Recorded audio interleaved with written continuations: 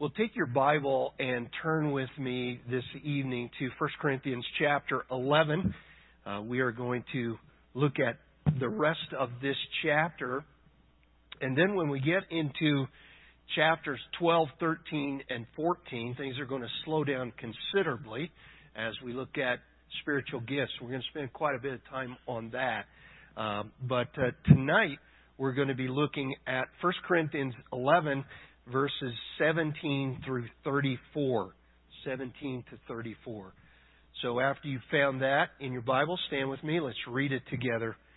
1 Corinthians 11, beginning in verse 17.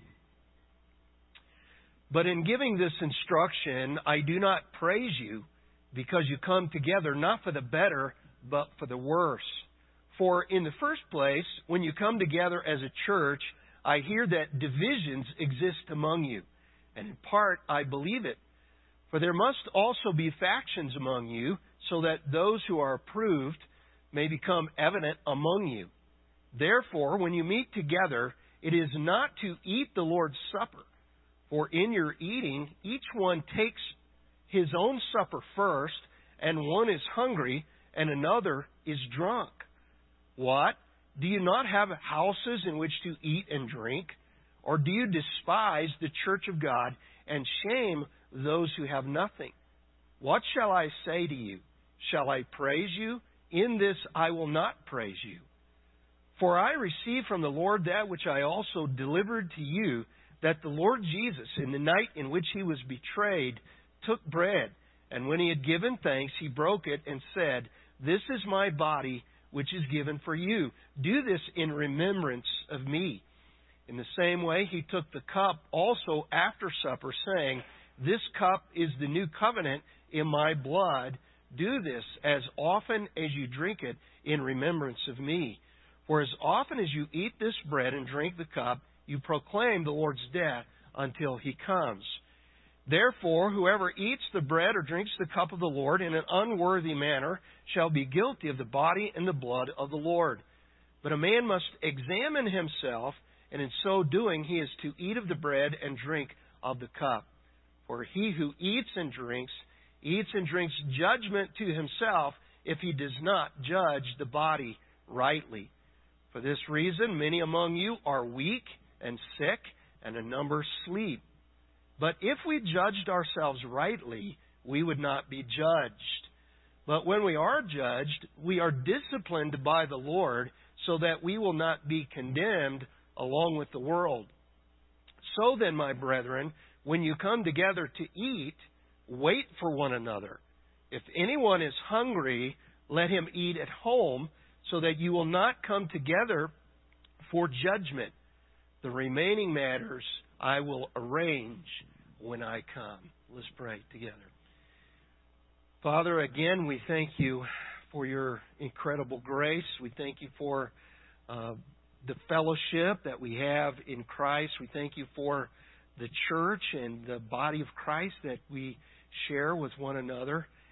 And Lord, we want to follow your instructions, the instructions of your word. We don't want to abuse these ordinances. We don't want to in any way misunderstand or misapply your truth, your intention for your church and the ordinances that are given to the church. So Lord, we pray as we go through this passage tonight that we would understand your message of warning here to the church, and that we would be wise, that we would heed that message. And Lord, we thank you that you've given us your word so that we can know your will on these subjects.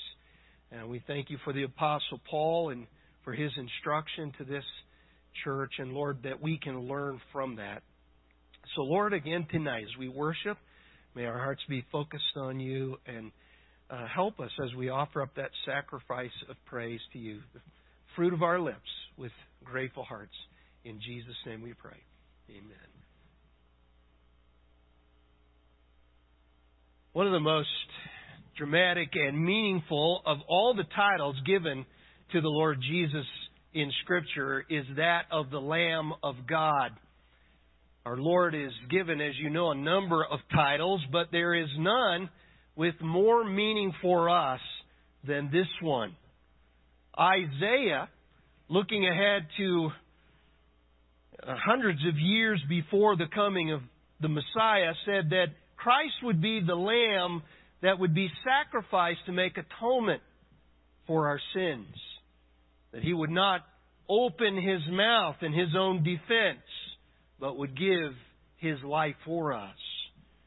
John the Baptist, when he was baptizing in the Jordan River, saw Jesus approaching and said, "Behold, the Lamb of God that takes away the sins of the world."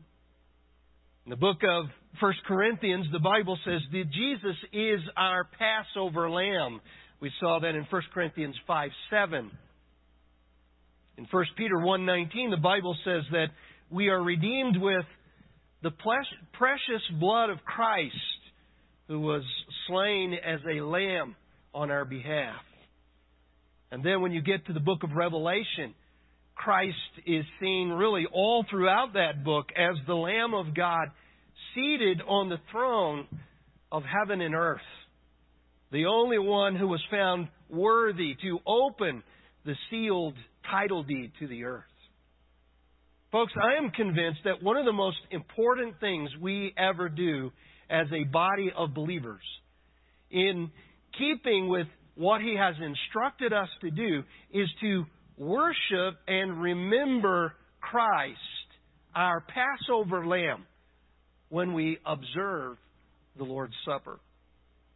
I want you to turn with me again in your Bible to 1 Corinthians 11. This is a fairly familiar passage of Scripture, at least the section that deals with the Lord's Supper, because we use it very often when we observe that ordinance.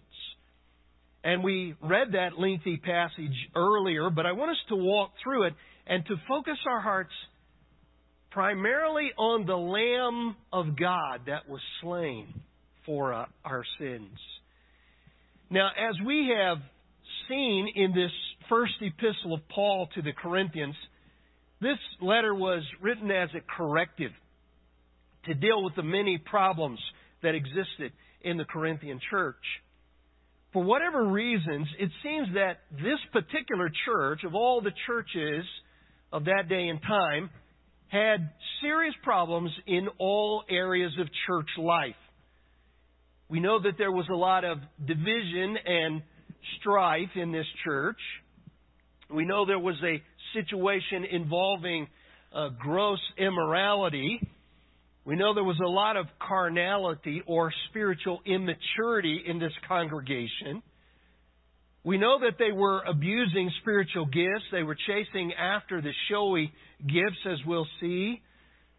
We know they were taking each other to court and thus profaning the name of Christ. And we know that they were fighting over the issue of eating meat that had been offered to idols. And so on and on it goes. But in chapter 11, we see another area of church life that Paul has to address. We see that they are also abusing the love feast and the Lord's table. And interestingly enough, it is right in the middle of this corrective that we're given the clearest instruction anywhere in Scripture for the observance of the Lord's Supper. Tonight, I want us to broaden it out and see this entire passage. You know, we often just read the part about the Lord's Supper itself, but this evening, I want us to get the bigger picture here and see all that Paul has to say in addressing this issue. We read it earlier, but this is critical truth for the church. Both by instruction and by example, our Lord Jesus gave us two ordinances that we are to observe in the church until He comes. Two ordinances. First, there is the ordinance of baptism, and then there is the ordinance of the Lord's Supper. And this is going to be, you've heard me say this many times, there are only two biblical ordinances. Any church tradition that goes beyond these two are man-made extra-biblical traditions. Only two ordinances. And it is significant that both of these two ordinances show in picture form the very heart of the gospel. They show the death, burial, and resurrection of Jesus Christ.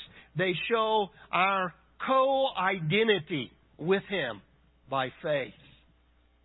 For example, Paul points to water baptism as a picture of our spiritual baptism into Christ Jesus in Romans chapter 6. In fact, let's just go to Romans 6 for just a moment and look at this passage. Romans chapter 6.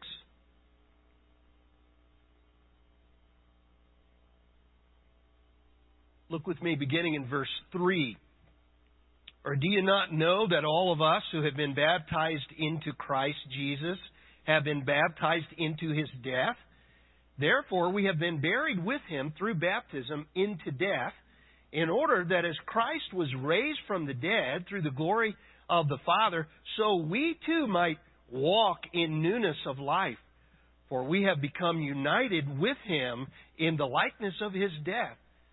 Certainly, we shall also be in the likeness of His resurrection, knowing this, that our old self was crucified with Him, and that our body of sin might be done away with, that we should no longer be slaves to sin, for He who has died is freed from sin. Now, we could obviously spend a whole lot of time on that passage, but this tells us that water baptism is a picture of the gospel and our identification with Christ's death, burial, and resurrection.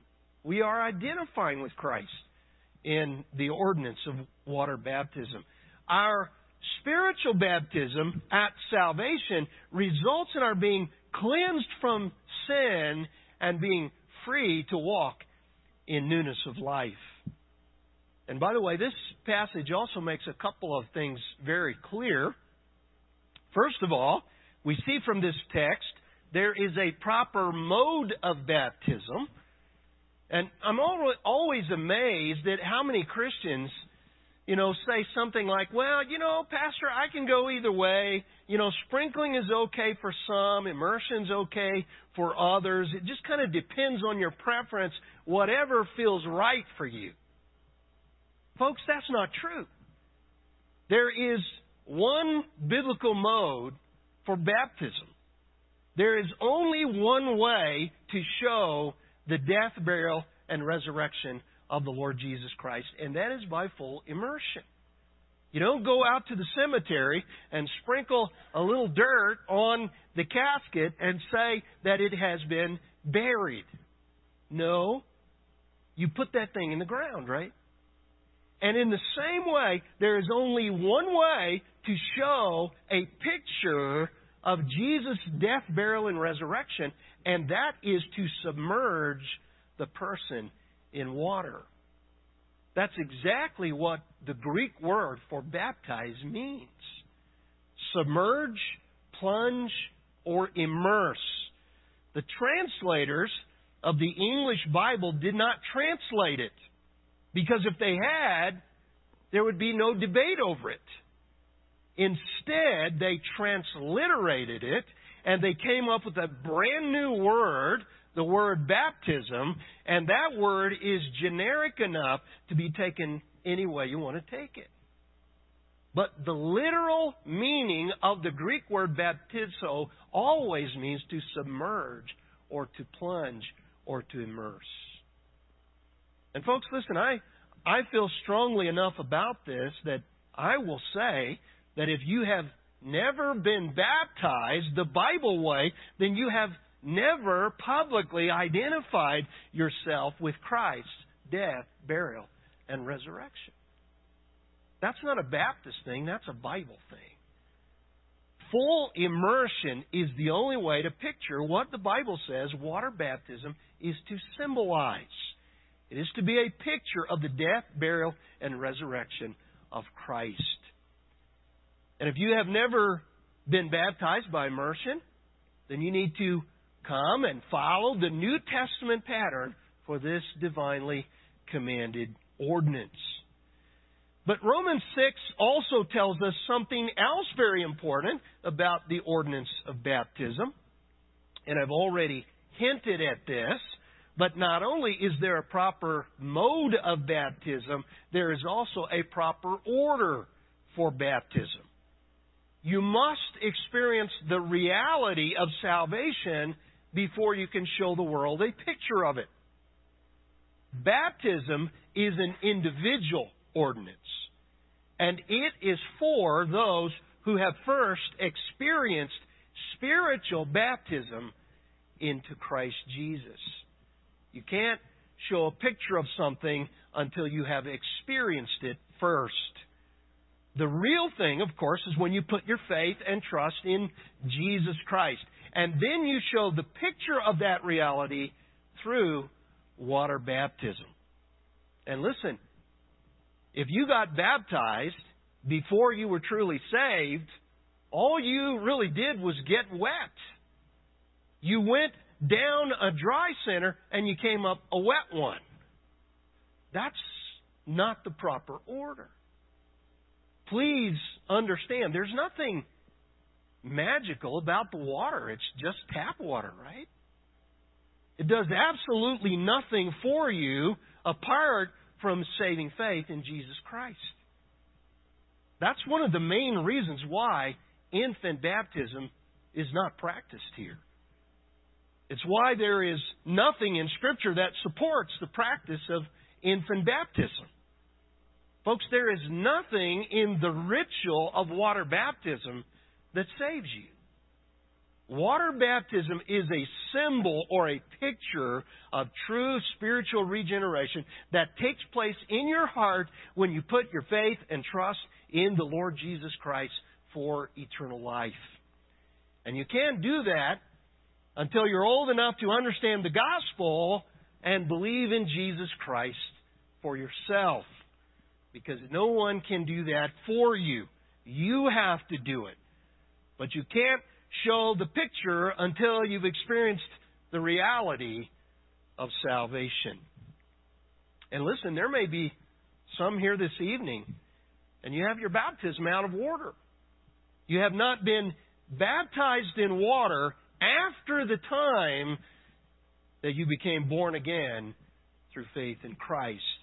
Maybe you were baptized as a child before you were even old enough to understand the gospel.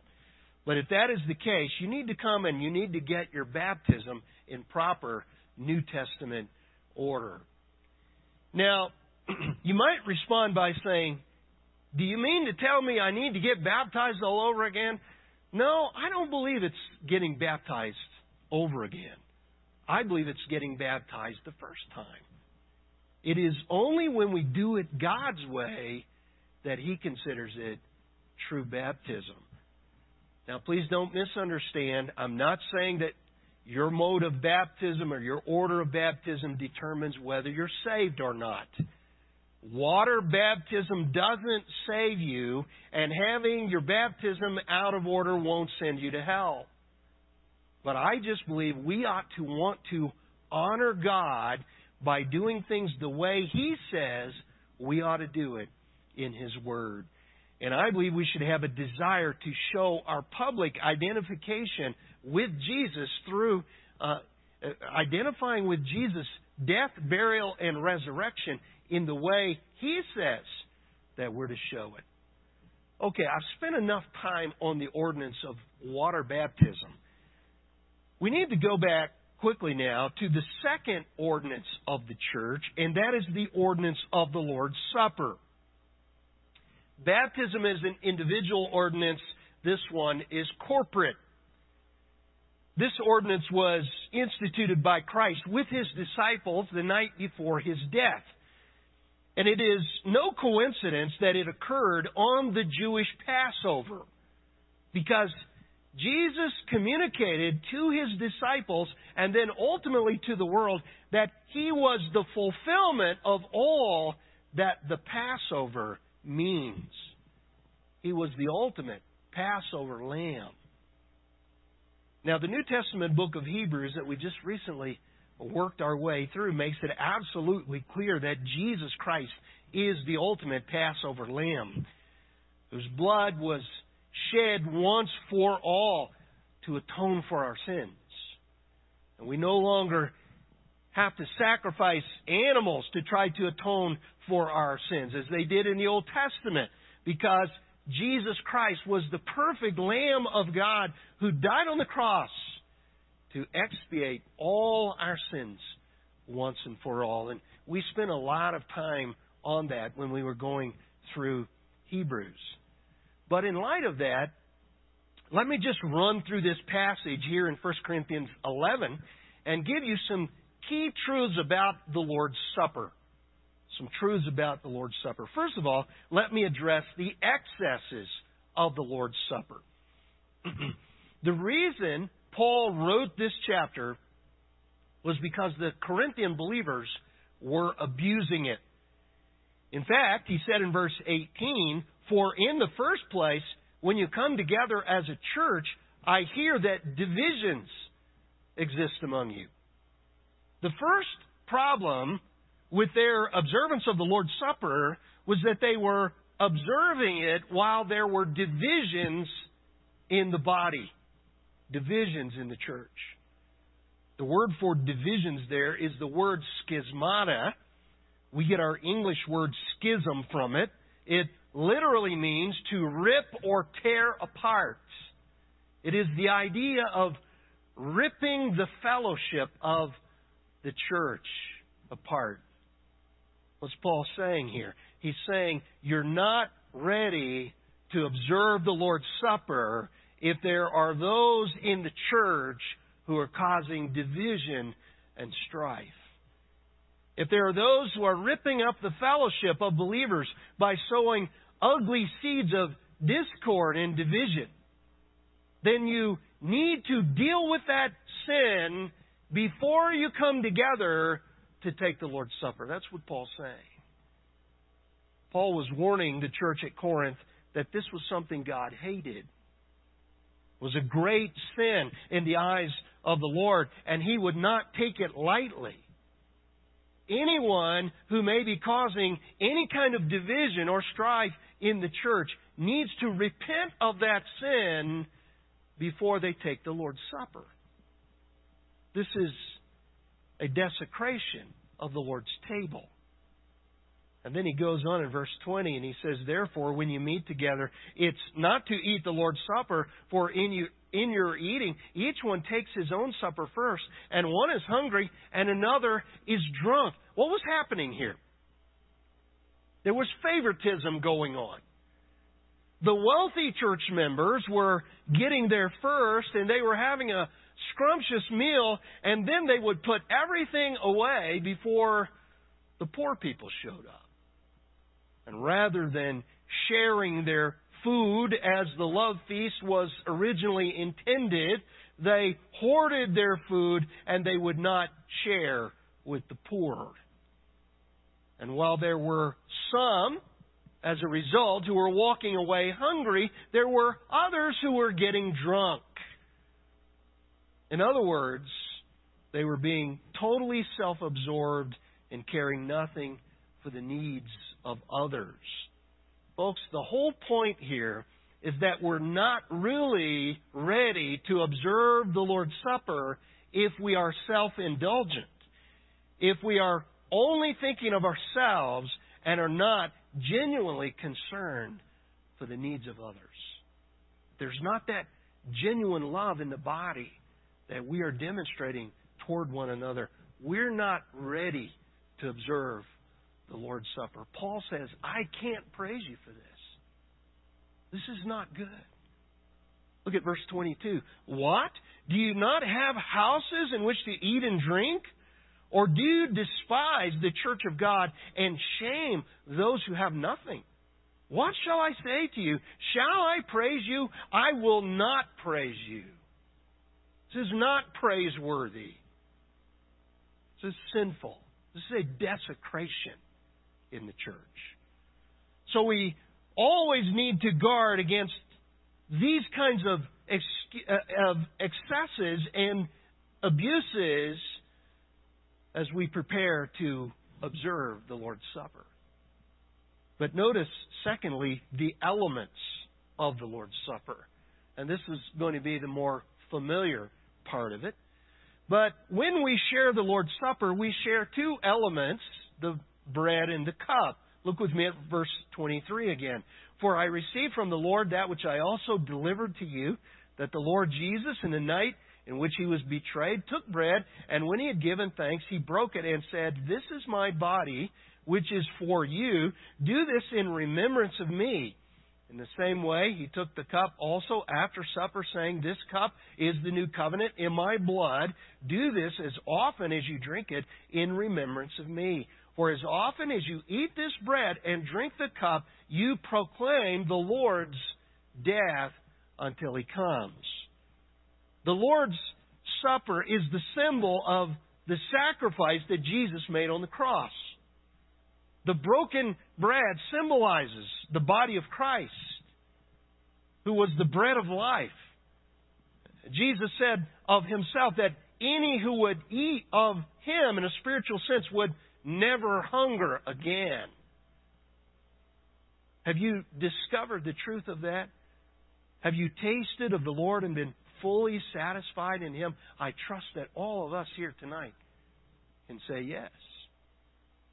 The bread pictures the body of Christ as He hung on the cross for us, in our place. The Bible says He bore our sins in His body on the cross. And so when you eat the bread, remember, it is only because He was willing to die on the cross and to physically suffer in our place that we can experience salvation and receive eternal life.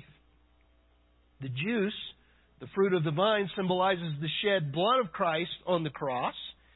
His blood was shed, of course, for the remission of sins, the covering for our sins, the atoning of our sins. Hebrews 9:22 says that without the shedding of blood, there is no remission for sins. The blood of Christ was the atonement.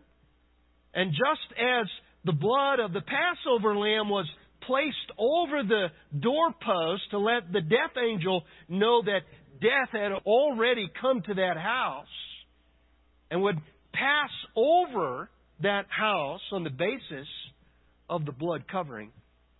So anyone who has the blood of Christ applied to his or her heart by faith has a covering for sin and will never be subject to the wrath of God. This is the symbolism that we see in the elements of the Lord's Supper. Praise God for His provision of salvation. And that is what we are being reminded of every time we observe the Lord's Supper. And we take the bread and we take the cup. And Jesus said this is a sign of the new covenant that He had inaugurated. But thirdly, we need to talk about some errors concerning the Lord's Supper. Some errors. Several hundred years after Christ, the Roman Church began to distort the observance of the Lord's Supper by attributing some mystical beliefs concerning the elements of the bread and the wine. As a result, several errors became normative in the church for hundreds of years. And those errors are still very much with us still today. I believe we ought to understand these errors and make sure we do not fall into the subtle temptation of mystifying the Lord's table beyond what God intended. And before I launch into these, I'm not bashing Catholics here. What I'm doing is comparing the teaching of the Catholic Church to Scripture. you and I have a right and even a responsibility, I believe, to test any teaching in the church and see if it lines up with the clear teaching of Scripture. So if you get offended by this, let me just ask for your forgiveness up front. But these are issues that are too important to just act like they don't exist. As with any doctrine, we need to see if this is from Scripture or if this is a man-made tradition. If the Reformers were willing to die for these truths, then the least that I should be willing to do is to risk some sort of criticism for making these things clear. Now, these errors have big theological names, but I think it is important to understand them. The first one is called transubstantiation. It was adopted by the Roman Catholic Church in the Lateran Council of 1250 A.D. What this dogma states is that as the priest performs certain magical rites over the bread and the wine, they literally become the body and blood of Christ. The word transubstantiation means transformed in substance. So they say it doesn't really matter if it still looks like dry bread and fruit juice. Metaphysically, it has become the actual body and blood of Christ. And by the way, the Catholic Mass is a re-sacrificing of Christ, something the book of Hebrews specifically denounces as being unnecessary because He died once for all. In fact, the book of Hebrews goes so far as to say that it is impossible for Christ to go back to the cross and to atone for sins again. He did it once for all, and that is absolutely and totally sufficient. Now, you might say, well, come on, Pastor. What difference does it make if someone thinks it's the actual body and blood of Christ or that it symbolizes the body and blood of Christ? What difference does it make? Here's the danger. If you believe that it is the actual body and blood of Christ, then it is no longer received by faith in one's heart. Instead, it is received by the physical act of eating and drinking. Do you see the difference? And there are countless Catholics today who believe they are saved because they go and take the wafer and consume it. Folks, listen, there are millions of people in this world today who sincerely believe that because they go to Mass and because they physically eat the wafer and drink the juice, they are saved. But folks, it is impossible to be saved that way. That is not the biblical doctrine of salvation. This is not a biblical practice. It goes directly against what the New Testament teaches about salvation. The bread and the juice are symbols of Christ's body and blood, but not literally His body and blood. And no amount of hocus pocus can change that. Well, there's another dangerous error that also became connected with the Lord's Supper, and that is known as sacramentalism. The word sacrament means that there is saving efficacy within the practice of these ordinances. In fact, the Roman Church began to teach that the way of salvation is through the keeping of the sacraments. My friend, listen. No Bible teaching church will ever refer to baptism or the Lord's Supper as a sacrament. It's not a sacrament. These ordinances do not convey grace in any way. We are saved by grace alone, through faith alone, in Christ alone, and not through any religious ritual. Well, we could spend a whole lot of time on these things. But we're running out of time.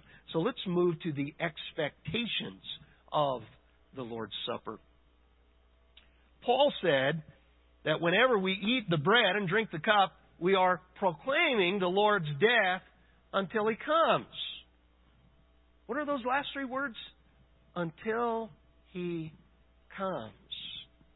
The Lord's Supper not only looks back to the atoning death of Christ on the cross, it also looks forward to His soon return.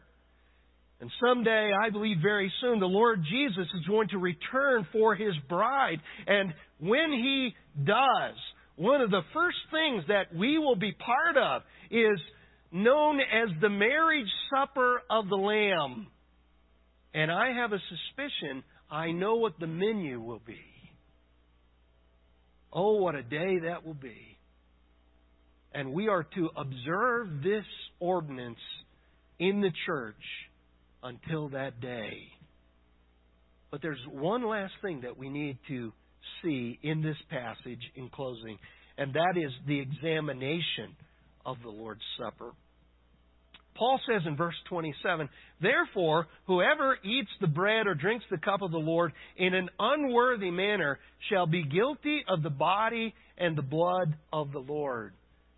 But let a man examine himself, and so let him eat of the bread and drink of the cup." There is an examination that needs to take place before we observe the Lord's Supper together.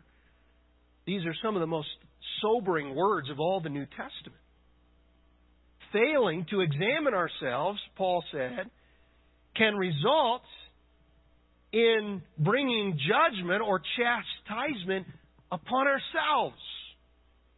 If we fail to allow the Lord to cleanse our hearts before we observe the Lord's Supper, Paul says this has resulted in some becoming weak and some becoming sick and some even dying.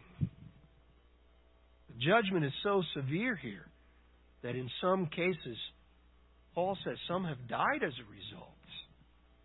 And folks, I didn't write that. The Holy Spirit wrote that through Paul. We're not to take this lightly at all. This is serious business in the eyes of God. And I think there are at least two ways that we need to examine ourselves individually before we observe this corporate ordinance of the Lord's Supper. First of all, we need to examine ourselves and make sure we are in the faith. Make sure we're born again. These ordinances are for believers. So we need to first examine ourselves and make sure we're in the faith. In 2 Corinthians 13:5, Paul will say, "Test yourselves to see if you're in the faith. Examine yourselves. Make sure. Look at your life. Ask yourself, has there been any change in my life? Is there any evidence of spiritual regeneration that I can point to that gives evidence? Do I love the believers? Do I want to be in fellowship with other Christians? Do I love God's Word? Do I want to be in His Word and know His Word?" Those are evidences of salvation. Test yourself. See if you're in the faith. My friend, listen, Jesus Christ did not come into the world just to give another religion. He came to redeem us from sin by the shedding of His precious blood. He came to reconcile us to God by His sacrifice on the cross. And you may be a member of a church or maybe even a number of churches. You may have been baptized. You may read the Bible and pray. You may give your offering to the church. But listen, if there has never been a time when you have humbled yourself before God and acknowledged your sin and put your faith and trust in Jesus Christ alone for salvation, then you need to make sure you do that before you observe this ordinance. That's the first way we need to examine ourselves. But if you have settled that, and I'm assuming that most of us here, and hopefully all of us here tonight have settled that, there is another aspect of self-examination that I need to talk about this evening, and I often talk about this when we observe the Lord's Supper. But that is the examination that we all need to make in our own hearts just before we observe this ordinance together. The observance of the Lord's Supper is to be a time of our looking at our own lives and seeing if there's anything displeasing to the Lord and seeing if there's any sin in our lives that we need to confess and forsake and turning from that and repenting and allowing the Lord to cleanse our hearts. And we need to do that before we observe this ordinance. God wants us to allow the Holy Spirit to turn His searchlight on our hearts and to eliminate any sin that needs to be dealt with. So in this way, as we mentioned a week ago, God intends for the Lord's Supper to serve as kind of a purifying device in the church. This is the time that we're to come and we're to confess our sin and we're to acknowledge our sin and allow the Lord to cleanse our hearts.